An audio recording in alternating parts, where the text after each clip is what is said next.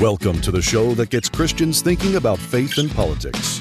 Get ready to challenge the status quo, expand your imagination, and tackle controversy head on. Let's stand together at the intersection of faith and freedom.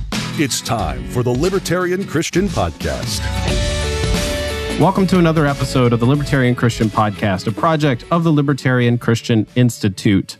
I'm your host, Doug Stewart, and I have Spike Cohen with me today. He's the founder and chair of You Are the Power. He's a successful business owner, libertarian activist, and he's a media figure. And I think many of you know him as the guy who ran as the Libertarian Party's VP candidate in 2020. And since, he's become a regular guest on cable news shows nationally.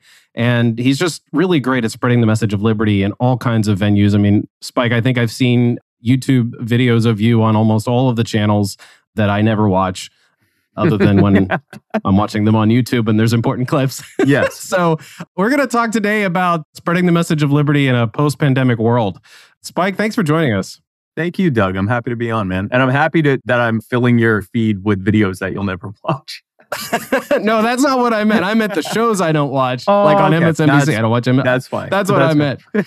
I'm watching you on those shows. That's it. But just or me. Other the only part that people. matter, just the distilled Spike in the... Yeah, and that's good. Yeah. Let's just talk a little bit about you first, and then we'll get into some spreading message of liberty ideas. How did you get into libertarianism?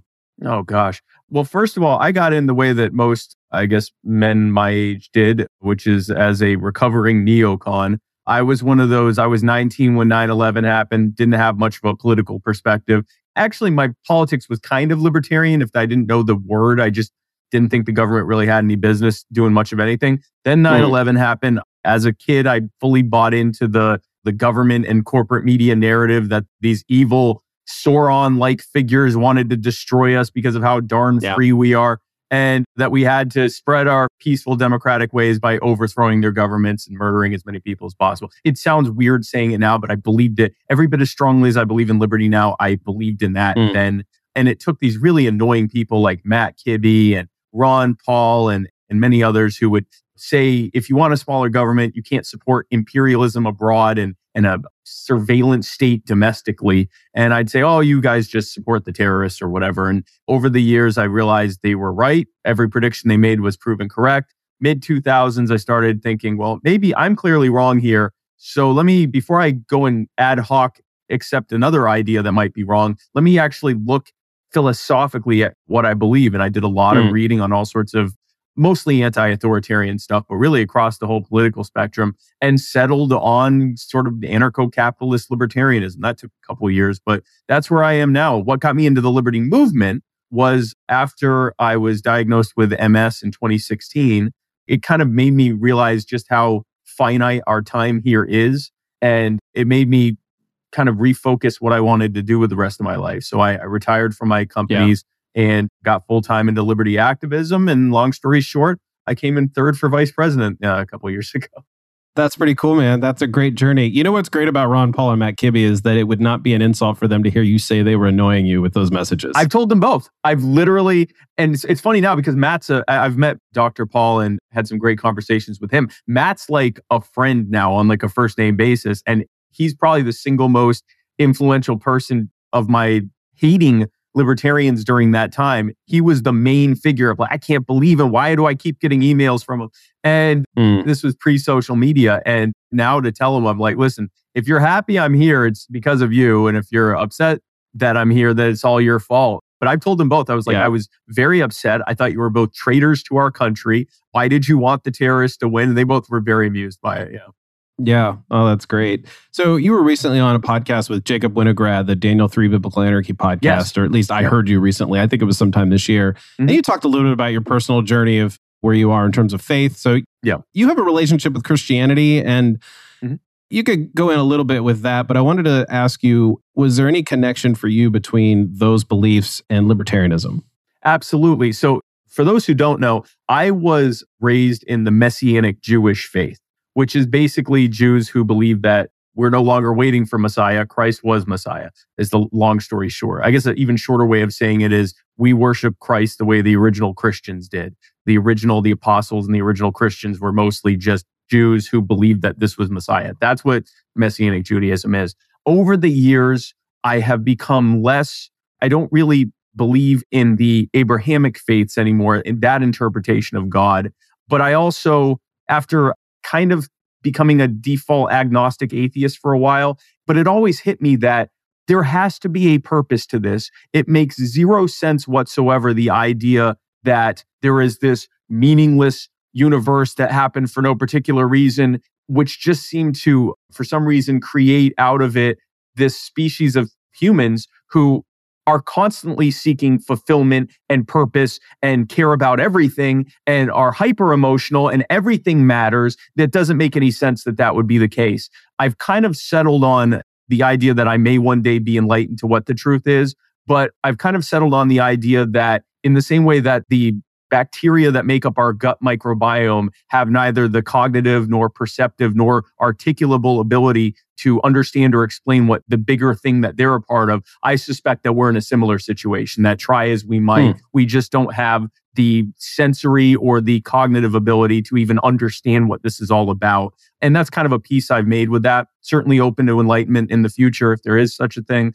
But going back to how my Christian faith helped with libertarianism, I was very much a no king but Christ anarchist libertarian. Once I realized the folly of neoliberalism and neoconservatism and the folly of statism in general, it really took me back to the story in the Bible of how the Israelites cried out for a king. Here they had the creator of the universe providing all their needs, giving them a system of a sort of voluntary governance based on the covenant he had created with them. And they looked around and said, yeah, but all these other people got kings and look at all the prestige they have and look at everything they have. And God warned them and said, you know, here are literally listed out. Here are all the things that will happen to you and those who come after you if you choose the king. And they went, yeah, that sounds good. We want a king. So he gave him a king and all the things that he warned them about. And that really, like, reading that and then also reading Romans 13, which many statists use as an excuse why we should just allow government to do anything and be fine with it. It's actually the opposite. Keep in mind, Paul was in prison when he wrote this, and he had to be very careful with how he was writing things. But if you read between the lines, he's saying we need to respect the godly authority. And then he lays out point by point what godly authority is. Well, line up what he's describing as godly authority that we must submit to with what the government's doing. It's nearly a mirror opposite of what the government does. What I take from that is that anything that falls short of that, we should not be submitting to and we should be not complying with. So no, I was very much still a Messianic Jew when I came into this belief in terms of governance and things like that. That was a major bedrock of my journey into that. Yeah, that's really interesting. I mean, we have, I don't know if you can't read my hat, but a lot of people have seen me wear it. And I had it on at Free Defense. It's Jesus is Lord, and it's got Caesar crossed out. And yes, the implication there is that a lot of times when we say Jesus is Lord, and it's a personal reflection of who we, our relationship with God, right? And you know, we're pledging allegiance to Jesus. And people don't realize that is literally in the first century was supposed to always include, but that means Caesar isn't. Like, this is the only Lord. This isn't like, hey, I'm going to have Caesar and Jesus and the render unto both. That wasn't how that statement's supposed to work. We're not allowed to. And so we're literally not allowed to have other lords or gods before him. That's the whole point of it, right? And no, that was exactly it was funny because I would always hear, people that didn't believe in government, that they were these godless, whatever. And the more I read it, I'm like, actually, this lines up and even as someone now who it no longer connects with the Abrahamic faiths, I still believe that. If I believed in the Abrahamic faith, I would still 100% line up with what I believe in terms of governance. Like Jesus, whether you believe that he was truly Messiah or not, he was sitting there laying down a very clear message, which is why the ruling structures didn't like him, was because he was saying, this is all garbage. We're supposed to follow God. That's it. Yeah. No, I agree. And, if Jesus was also carried on the prophetic tradition, the other aspect of this for me was that, you read through the Old Testament, you have this prophetic voice against empire. You have these prophets speaking out against empire. You have the book of Isaiah explaining how your silver has become dross. And there's all this stuff that is speaking or preaching truth to power, right? So we have that element. And I want to get your take on this. And the left, at least when you and I were becoming libertarians, because I think our timelines are very, very similar given what you just said. at least during that time, the social justice left before it became the whole full woke stuff, seemed to at least somewhat be prophetic against empire, especially during the George Bush years. Now, you and I, at the early years, we may not have appreciated that very much. With the anti-war era. You're right. Yes. But now I look back and I'm like, man, I wish you guys were around during the Obama years. That would have been nice. But in any case, I want to get your take on what parts of maybe the left and even maybe the right that carry on the sort of prophetic tradition against empire. I think for a lot of leftists and those on the right, there's not a whole lot of that happening anymore. And it seems like that they've become sort of one unit, especially when it comes to war. I mean, I've never seen Democrats rally behind Liz Cheney like they have lately. Now, I realize why it's not necessarily about war, but like, come on, people. Anyway, I just want to get your take on that. Yeah. So this brings me to a story of something I was experiencing a couple of weeks ago. I spoke at the Free Julian Assange rally at the steps of the Department of Justice in DC, 2-3 weeks ago now? And I was there. I was one of the few libertarians or right-wingers or anything. It was about 1,000 or more people there. And they were almost, I would say at least 85, 90% leftists, communists, socialists, Green Party. One of the other speakers was Jill Stein. Across the left spectrum from like Bernie bro Democrats all the way to like hardcore black flag anarchists and communists. And it was the most refreshing thing to sit there and hear them give their leftist standpoint of being against war and against empire and cheering 60, 70% of what they were saying on. I did find it funny when Jill Stein said that if Julian Assange is not freed, the polar ice caps will melt. But hey, whatever it takes. Oh my gosh.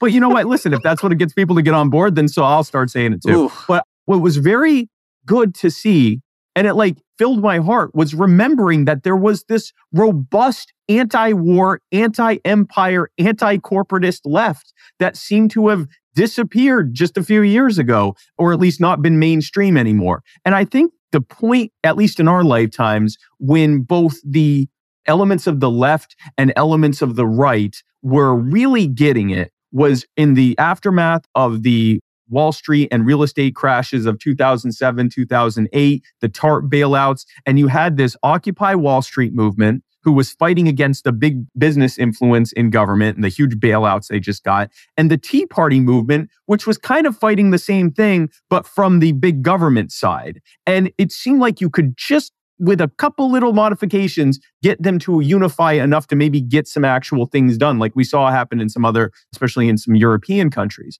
And then we saw a masterful move by the big corporations and by government, which is this sort of clownish rainbowization and black and brown faceization of their fascist imperialist empire that they have. And so you now have a lot of people on the left who are, instead of decrying the fact that JP Morgan and Goldman Sachs and all these major corporations, the central bankers, are ruining the economic system for their benefit, and the military industrial complex is robbing us blind in order to murder people overseas and justify their jingoism. And instead, they're like really happy because they've appointed a trans woman of color as their spokesperson, or they put a rainbow flag on their profile picture, or they've given some statement about Indigenous Peoples Day or some other nonsense. And that's enough for them. And then the right gets mad at them. So instead of, largely speaking, instead of the right saying, no, this is fascism and still imperialism, they go, no, they should be using the American flag instead. And so they successfully, through this like really, in my view, cynical and easy to see through veneer of messaging, of virtue signaling, have successfully gotten most of the left and most of the right to argue with each other while demanding that the government grow so that they can each punish each other. And in a grand show of bipartisanship, the government says, fantastic, we promise to grow and punish both of you. And that's what we have right now. And to your question of when are the left and the right at their best, it's for very brief moments of time, like the very beginning of the Black Lives Matter movement's an example of this.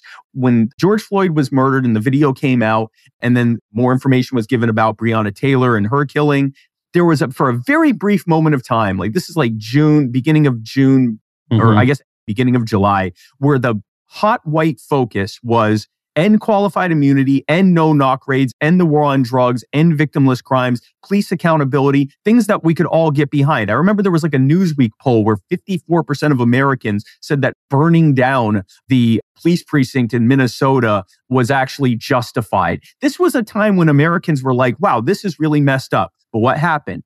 The government and the corporate media left, glommed onto it, turned it into a fight against racism, which is a thought, not an actual policy, completely stripped it of anything having to do with structural changes that can happen to fix this and keep it from happening in the future, encouraged them to riot in the streets, had the thin blue line stand down, criminalized and vilified the people who actually defended themselves and their homes and their properties and businesses, and then had them fighting each other again.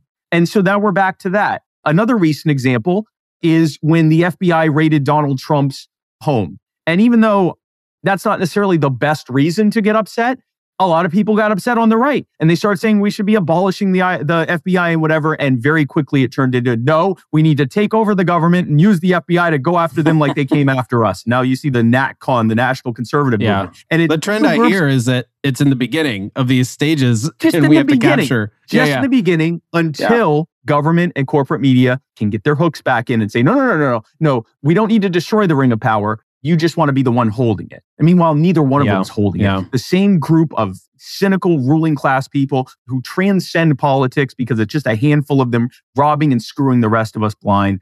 That's the real system. Yeah. I could tell you're really passionate about this, and it's something that everybody's going to get passionate about something, right? And you're going to be the kind of person who's like up on all the things that are happening. If I were to ask you about just about any topic, you probably have something intelligent to respond with. More than likely, yeah. More than likely. I mean, it's what you're doing, right? So not everybody has that. But if you weren't paying attention to literally everything, like what are the ones that you would choose to pay attention to if you didn't have to? Like what are the ones that are important to you? That's one of the toughest questions, right? Because I'm following everything, I see not just how important each thing is, but how interconnected they all are. The one thing I fall back on is the Federal Reserve. And not just the Federal Reserve, which is really just a symptom of government controlling what is or is not currency, which is actually in our Constitution. Like there are problems with the Federal Reserve, but replacing it with a government-run central bank would probably be even worse, or certainly wouldn't be an improvement. When the government has the ability to control what money is and is actually in charge of printing it out, they control everything. It's what allows them to have their endless wars and their endless prisons and their endless victimization of innocent people here and abroad and their endless surveillance against us because they don't actually have to come to us and convince us to give them money to pay for all this stuff, either through coercion or persuasion. They can just print out money, lend it to themselves, stick us with some of the interest for it, and devalue our currency so we become more reliant on them. Like it's a scam. And every single issue, whether we're talking about police brutality or the wars or immigration or the job market or the economy in general, certainly inflation, any of these issues, if you boil it down, the core problem, corporatism, money in politics, all of that, if you boil it down, it comes down to the fact that the government controls what money is. It is a game of monopoly where all of the players have to play by the rules except this one player who can go to the banker and say, give me 1 trillion billion monopoly notes and stick them all with the bill for it. And until you fix that, everything else is putting Band-Aids on blistering sores that are being caused by a systemic cancer throughout the body. Yeah. Well, we've said this on our show when we've had these like Q&As, and Norman Horn, the founder of LCI, and I get on and talk about it. They've asked us, what order would you dismantle the state? And Fed is always number one. And as we get to number two, which is bring the troops home, we're like, well, wait a second. If you do number one, they're probably going to have to bring the troops home anyway. And then number three, they're probably not going to be able to implement anyway. And number four, like the Fed, it really... that whole control the money system, I've tried to tell my leftist friends who are Christians, if the love of money is the root of all kinds of evil, what on earth do you think the power to print and control money is? Like, it's greed. It's greed as a system, right? It's not incentivized greed through a market-based, it's quid pro quo, you scratch my back, I scratch yours, you provide me a product, I give you money type of thing. It's greed where they don't even have any negative feedback. It's literally just, I control everything, there's nothing you can do about it, I bankroll everything. If I were a leftist, I can't imagine that I would hate that system any less than I do now. Like that can be our unifying factor between people across the political spectrum. Absolutely. Is the ultra powerful shouldn't control what money is. That should be something decided by people in the market, even if it means multiple currencies. Well, I mean, that's why Peter Schiff went out and did the whole, when the Occupy Wall Street, he went out and talked to people and was like, yeah, I'm in the 1%, but I agree with you about all this power. And where are the critical race theorists talking about structural racism with the Fed? Thank you. Like, here's the thing. When someone says, do you believe in systemic racism as a libertarian? Because, this idea that racism is something that can be systemic, I'm like, yeah, Federal Reserve. Like, that's one example. It just seems blindingly obvious to me that they just don't really care about the actual issues that deal with racism, and they kind of pick and choose what things. I mean, what about the public education system? I mean, that was created by whites, right? Like, you could go down this whole road of like, if you really believe what you believe, you're going to attack certain things. And most of those things come back to the ones that libertarians are harping about. Yeah.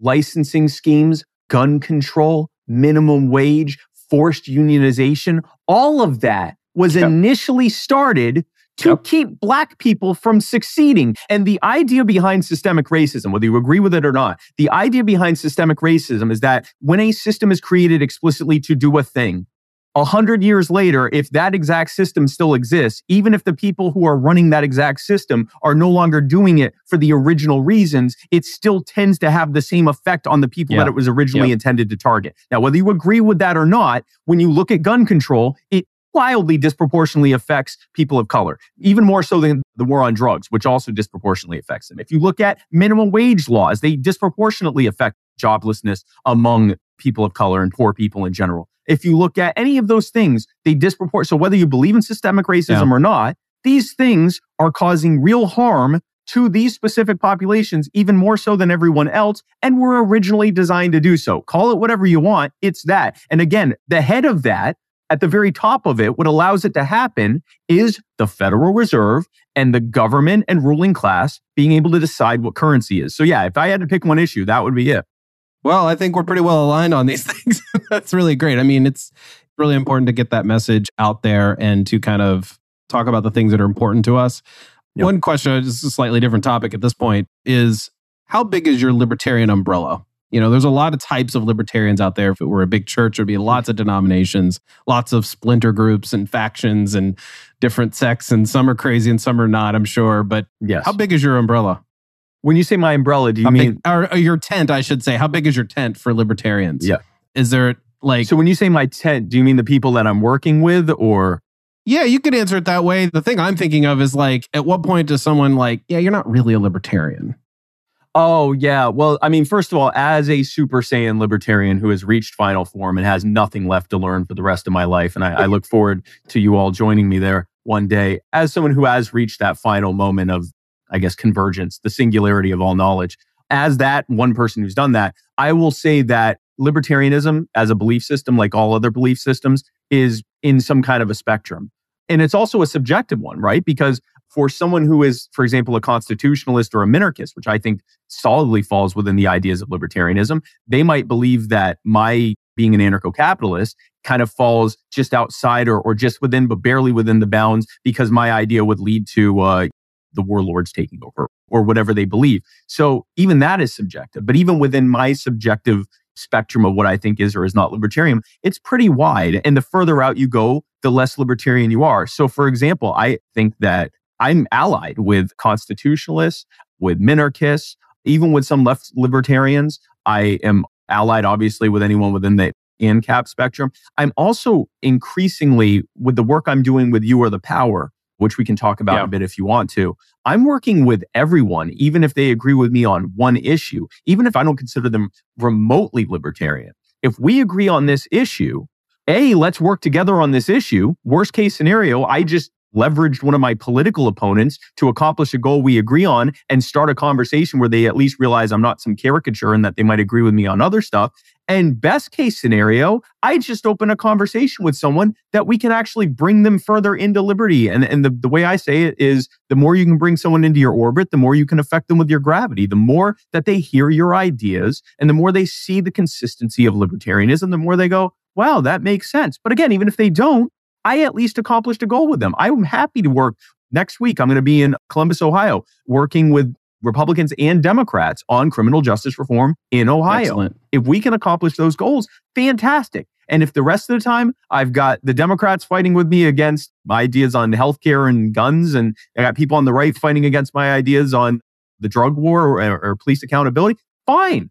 I'm fine with just working with them on that. So I would say my tent grows bigger by the day if that tent includes people I'm willing to work with on single issues we agree with. Well, and your answer reflects the fact that for you, this is very much an action-oriented belief system, if you want to call it even a belief system. Yes. That it's not about necessarily the dogmas that you hold, but like, how can I move the ball forward, in terms of more freedom for people, less oppression. And if that means you're partnering with a Democrat in the state of Ohio and a Republican, and those people are arch enemies, you're bringing them in. I loved your gravity, the gravity metaphor. That was great. Like, the more you bring into your orbit, they're going to be attracted by your gravity. That's excellent. They're closer to it. Yeah. The key is to do it slowly enough where they don't crash into you and you both die. But if you can, if you ease them in, then you should be good. Yeah, that's good. What's the state of the messaging of libertarianism before, during, and after the pandemic for you? How have you seen that evolve and change, maybe even in your own way?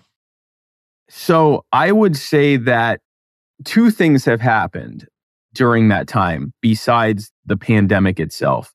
Number one, within the Libertarian Party, there's been a massive factional shift away from the more, I guess, quote unquote, pragmatic way of trying to present libertarianism towards the more, for lack of a better word, radical way of presenting it. So that has happened. I think that probably would have happened even without COVID, that the trend was there. I think it accelerated it though, because the second thing that happened is we now have in the general public, a public that is increasingly angry at the status quo. Even if they're still voting Democrat, Republican, whatever, they're increasingly doing so as this hold your nose. I don't agree with any of these people. These people seem slightly less horrible than these people, but they hate the status quo. Even if they only blame one half of the ruling class for the status quo and believe that they can only be saved by the other half of the ruling class, they at least understand that the status quo is fundamentally not serving them. Whether it's broken or working as intended, it's not serving them. And so I think in terms of messaging, we have and I'm hoping that this is the best way to answer your question, because the short answer is, and I'm not good at short answers, but the short answer is it really depends on issue to issue, person to person. Like, there's a lot of messaging happening and some of it's great, some of it's terrible. But I would say that to whatever extent we are making connections with people on issues they care about and resisting our often neurodivergent urge to make it about ideas and leaving out any kind of emotion or leaving out personal stories and just focusing on the raw numbers, the more we walk away from that and towards starting with something that's going to connect with people and emotionally, drawing them in, and then having the conversation about how this happened, what allowed this to happen, and how we could fix it and make it never happen again, or make more of it happen if it's a good thing or whatever. The more we do that, the better we are. I think that largely speaking, the pragmatic and radical camps have often given us not just our own duopoly, which does nothing to serve us, but also has given us this kind of false dichotomy or false binary choice. Pragmatic saying that you have to be relatable almost to the point of being watered down. And our ideas are scary or could be seen as scary, so we need to kind of back off of them. Or the idea that you have to just be bold to the point of, if it offends people, well, that was their fault. They weren't ready. They're a bunch of snowflakes. And the reality is those are both bad ideas for their own special reasons. Being milquetoast isn't relatable. People don't like milquetoast. They might like you at first because you seem like a nice person, but once you're just kind of presenting yourself as 20% marginally better than the alternatives and have very little chance of winning, you just told them why they shouldn't support you or vote for you, right? Like you seem like a nice guy. You've now been put in the friend zone. If you go into the bold but not relatable way of doing things and alienating people, well, that has the opposite effect. They don't see it as bold. They just see you as a jerk. And whatever ideas you might have been able to share with them, you've already completely helped put up their cognitive defenses so that not only will they not like what you have to say, they don't like you, and anything associated with you or your brand, they're going to hate forever. Congratulations, you've just won an internet argument and made a mortal enemy for you and everything you care about for the rest of their lives until someone else comes in and tries to heal that damage. my idea is this. Yes, we should be bold. We should be unapologetic. We should never hide our ideas because frankly, that looks suspect. But we need to recognize that most people need to have an emotional connection to something before they accept it.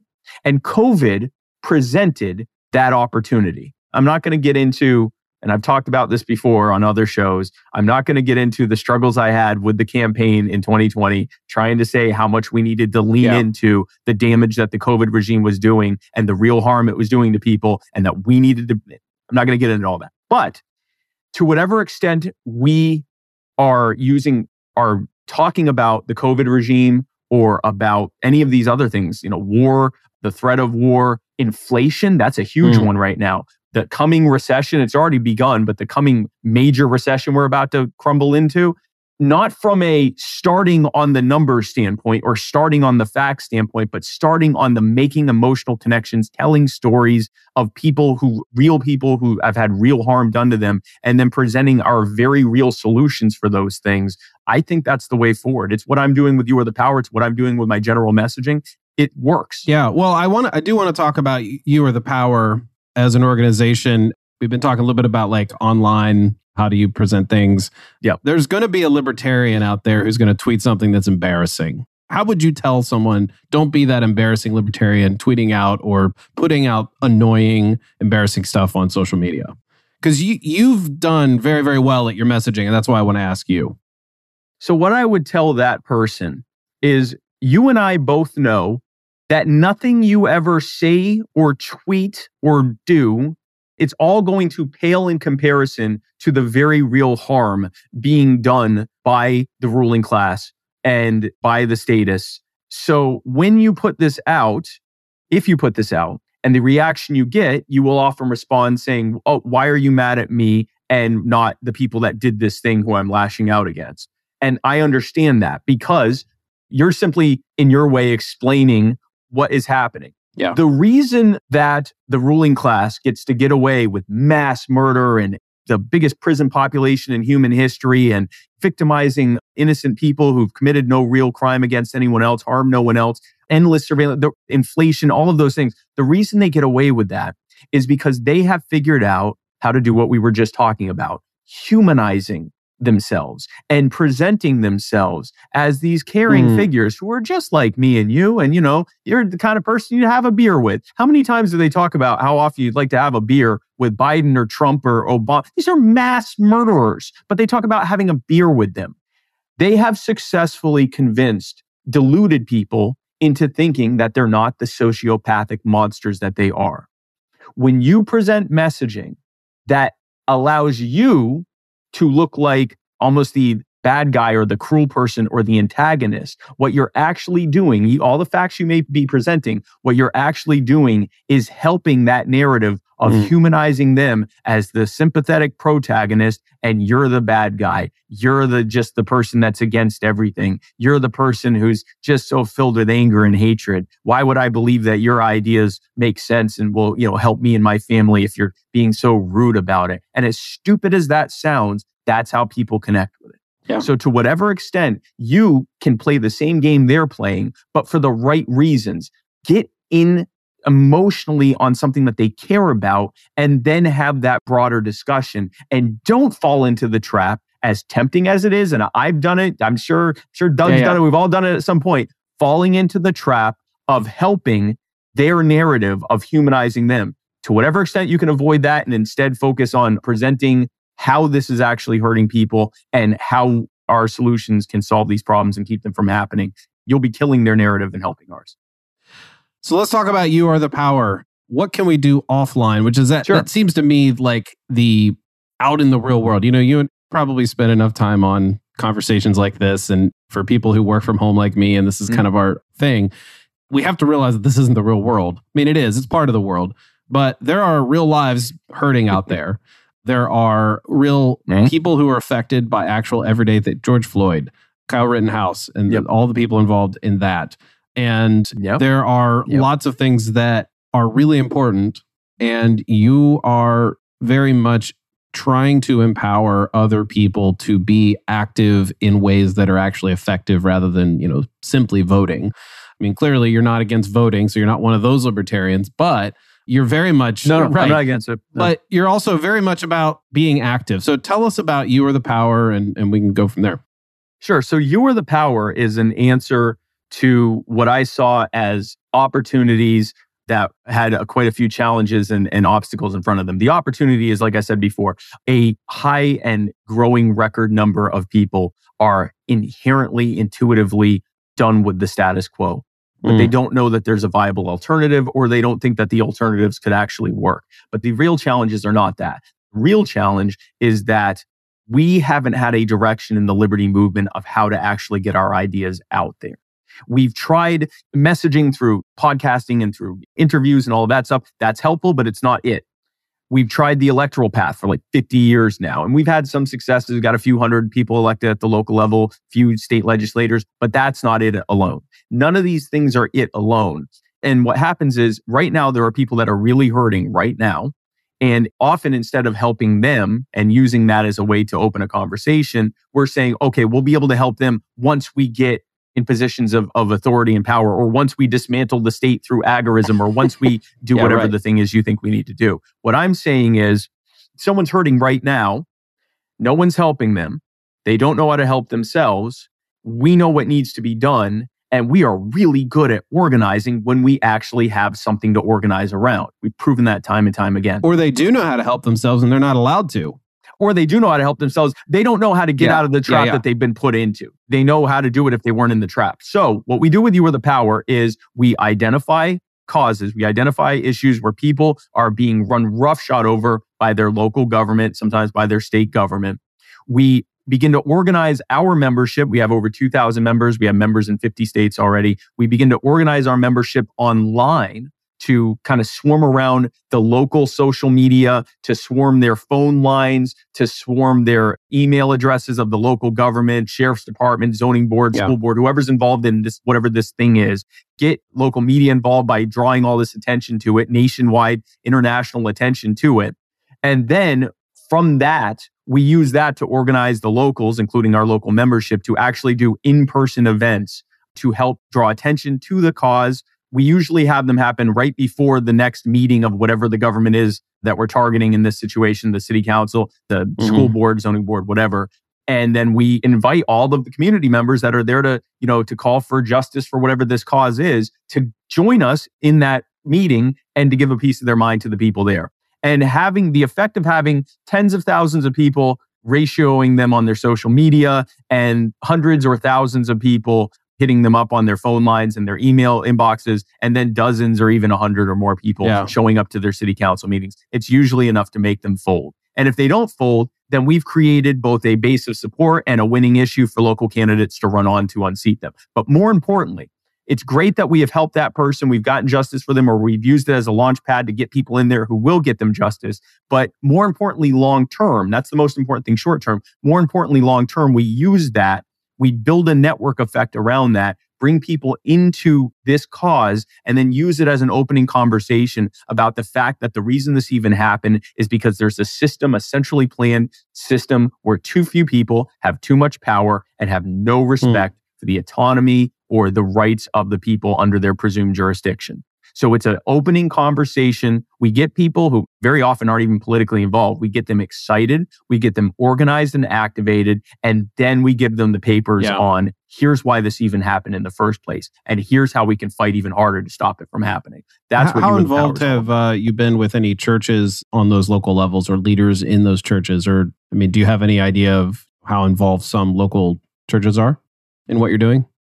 Well, I can tell you, in Gastonia, North Carolina, one of the biggest people that's been working with us is a guy by the name of Pastor Moses Colbert, who is a part of an alliance of, I think, 28 different churches in Gaston County. And he's one of the main people showing up at every single month, or every other, because we pick the third Tuesday, but every other city council, every time we have an event at a city council meeting, he's one of the main people there, often one of the people that speaks to the city council. And we did this very much from the standpoint, because part of that cause is the fact that that city council shut down his homeless shelter, which was the only homeless shelter in Gastonia. There were some other parts to it as well, a homeless veteran who got who got assaulted and wrongfully arrested and some other stuff as well. But on his part of that, they were literally shutting down a church's mission to help the homeless. And in doing so, they sent him a letter saying he wasn't complying with zoning because he wasn't zoned to be a homeless shelter. They don't have zoning for a homeless shelter, which is why there aren't any. And then they said, you are a church and you need to only stick to church duties. Well, former Christian here, I recall that one of the main duties of the church is to help the poor. Wow. So you can imagine that the Christian community in Gastonia took great offense to that. So no, we are very happily, and there are many times that the Christian communities in the areas that we're working in intuitively understand the harm that's being done, in some cases directly to their faith and their mission. No, that's, wow. As they say in the South, them's fighting words in a different way, right? Like, that's just like, wait, are you kidding me? That seems to me that it would galvanize a lot of support around something so really offensive, to be honest. I mean, it's like, you need to just do, what do you want? Just Sunday service? That's it? Like, what do you have in mind that you don't think we're supposed to be doing?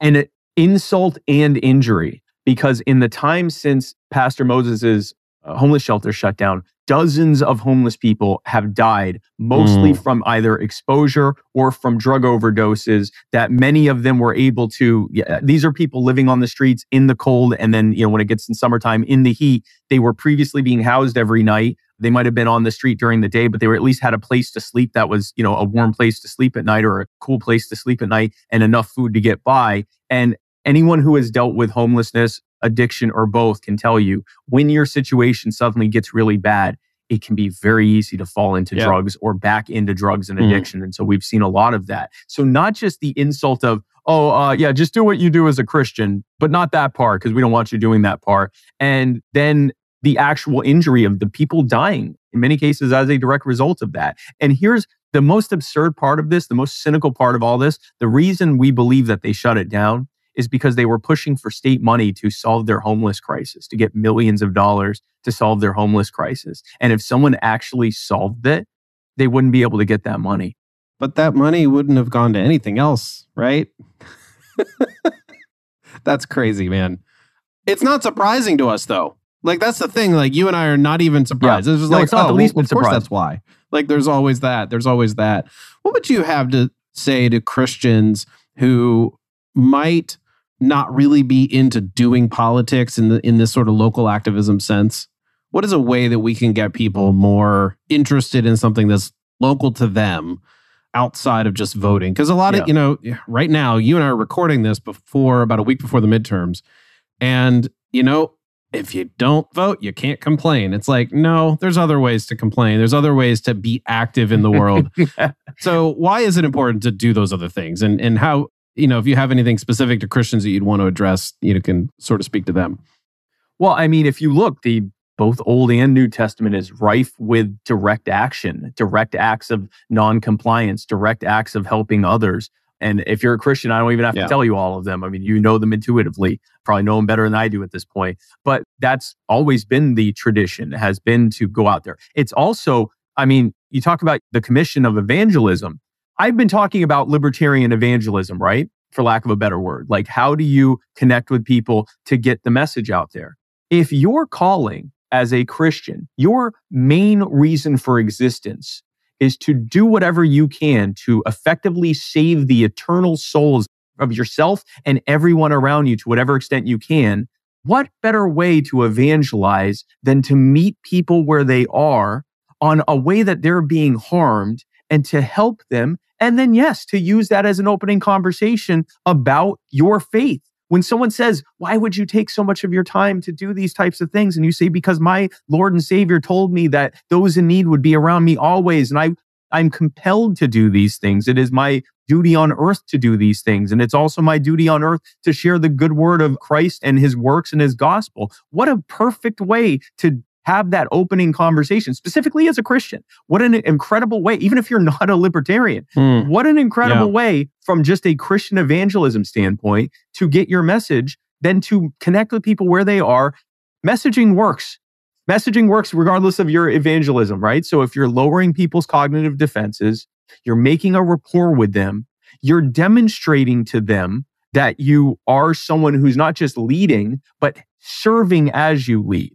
And when they say, why would you, with everything you could be doing right now, why would you be doing that? And you say, because that's what my Savior did. That's what my Savior called for me to do. That's the main way to do it. And the other thing I would add to that is some people, this isn't their shtick. They're not going to get out there. They're more introverted. They're not necessarily, they don't want to get out there and be in the public eye and things like that. That's perfectly understandable.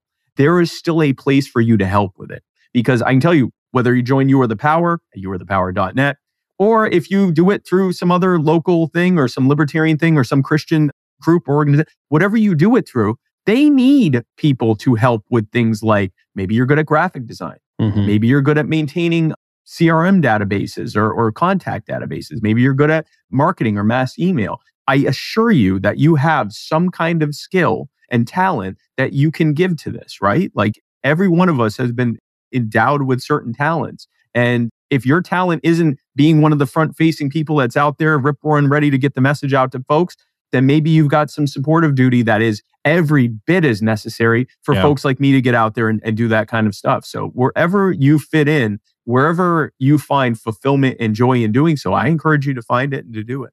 Well, I think that's a good word, Spike. And, I'm really happy that you've been able to join us here. I have one more question. This was not planned in my outline, although recent events on social media have sort of, compelled me to ask you, how do you have a perfect relationship with your wife?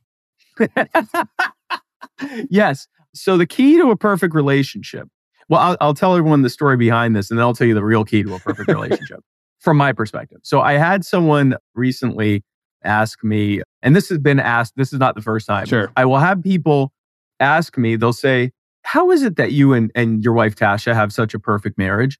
And I'll say, well, what makes you think I have a perfect marriage? And they're like, yeah, what's your secret to that? I'm like, no, but what makes you think I have a perfect marriage? And they'll say, well, you're always talking about how great she is, and you're always talking about how happy you are with your marriage. And I never see you complain about, any fights you guys are having or any problems with your marriage. And I say, okay, that's my secret. And I understand a lot of folks come from a generation. I'm an elder millennial, so I'm the last generation that had experienced a non-online childhood.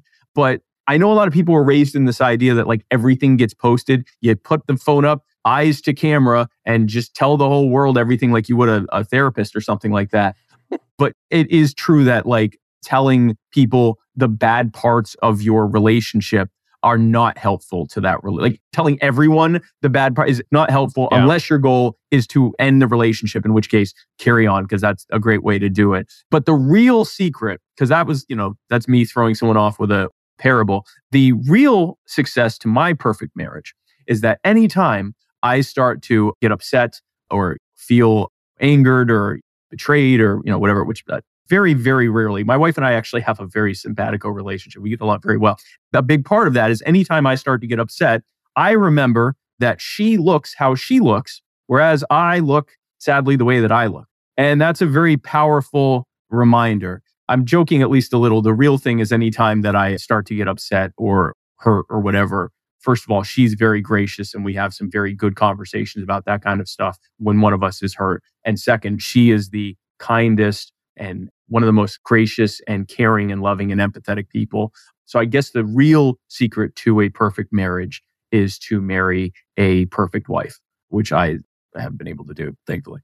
Well, I think that's a great way to end, man. You pitched the youarethepower.net. Yes. Anywhere else people can find you online? Yeah, absolutely. So I will reiterate, if you want to be a part of the grassroots movement to meet people where they are and bring them to the liberty movement, one cause at a time across the country and grow a growing nationwide network of people doing that, I invite you to come to youarethepower.net. Membership is free. We'd love to have you be a part of it. If you've got big pockets, then that's also welcome, because any kind of work like a nonprofit like us is doing obviously costs money. So you can also do that there at youarethepower.net. If you want to follow what I'm doing, I'm easy to find. I'm on spikecohen.com. I'm also on all social media, pretty much all social media. I'm even on TikTok for the kids. And you can find me pretty much anywhere. If you ever lose me, the North Star is just go to the ATF's newest Facebook post, and there you will find me. That's great, man. Thanks for joining us. Thank you, Doug. Thank you for listening to another episode of the Libertarian Christian Podcast. If you liked today's episode, we encourage you to rate us on Apple Podcasts to help expand our audience. If you want to reach out to us, email us at podcast@libertarianchristians.com. You can also reach us at LCI Official on Twitter. And of course, we are on Facebook and have an active group you are welcome to join. Thanks for listening, and we'll see you next time. The Libertarian Christian Podcast is a project of the Libertarian Christian Institute, a registered 501c3 nonprofit. If you'd like to find out more about LCI, visit us on the web at libertarianchristians.com. The voiceovers are by Matt Bellis and Catherine Williams. As of episode 115, our audio production is provided by Podsworth Media. Check them out at podsworth.com.